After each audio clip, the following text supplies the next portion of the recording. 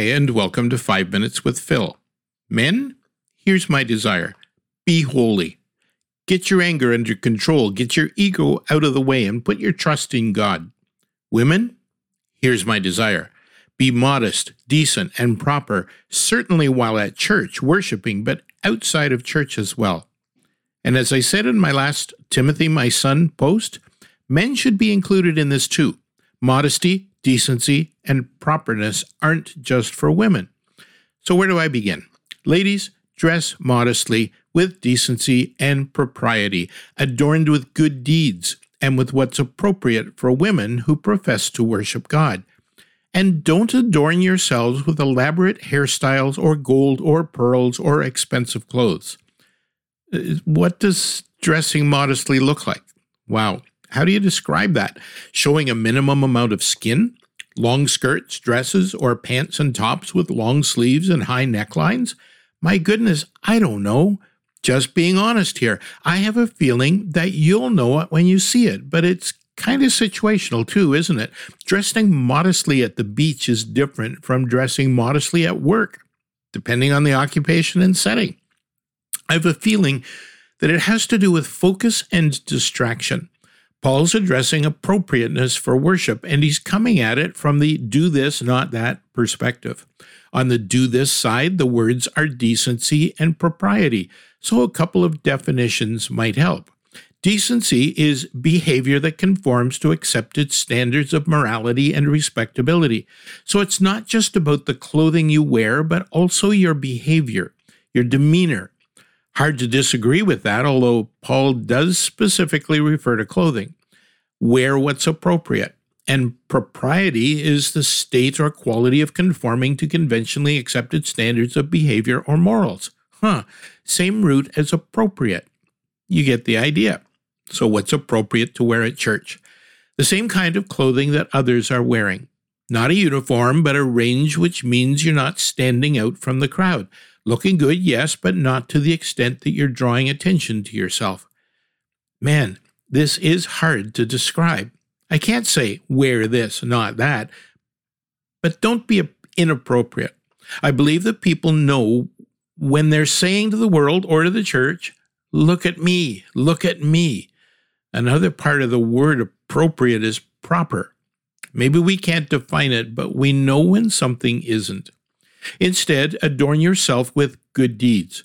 To put it really simply, do the right thing. If you're going to claim to worship God, do the right thing. I don't know about you, but part of me says, isn't this obvious? And this is where a good understanding of the culture of the day comes in handy. One of the phrases we often hear is that the believer has freedom in Christ. As with all things, this can be understood, misunderstood, and abused quite easily. One of the ways some were interpreting it was to say, I can do whatever I want. Paul addresses some of his perspective in 1 Corinthians 6:12. I have the right to do anything, you say, but not everything is beneficial. I have the right to do anything, but I will not be mastered by anything. One of the ways some women in the early church chose to live out this freedom was to cut their hair contrary to the accepted custom in the Jewish world. Women were expected to have long hair, but now they had freedom in Christ, and they could have short hair. They could even have shaved heads. So what's wrong with that? Well, in that culture, there were certain women who identified themselves by shaving their heads. If you saw a woman with a shaved head, you knew her occupation. She was a prostitute. The early church was already being accused of a number of falsehoods, such as being a Christian meant being a cannibal. After all, didn't you gather and eat the body of Christ?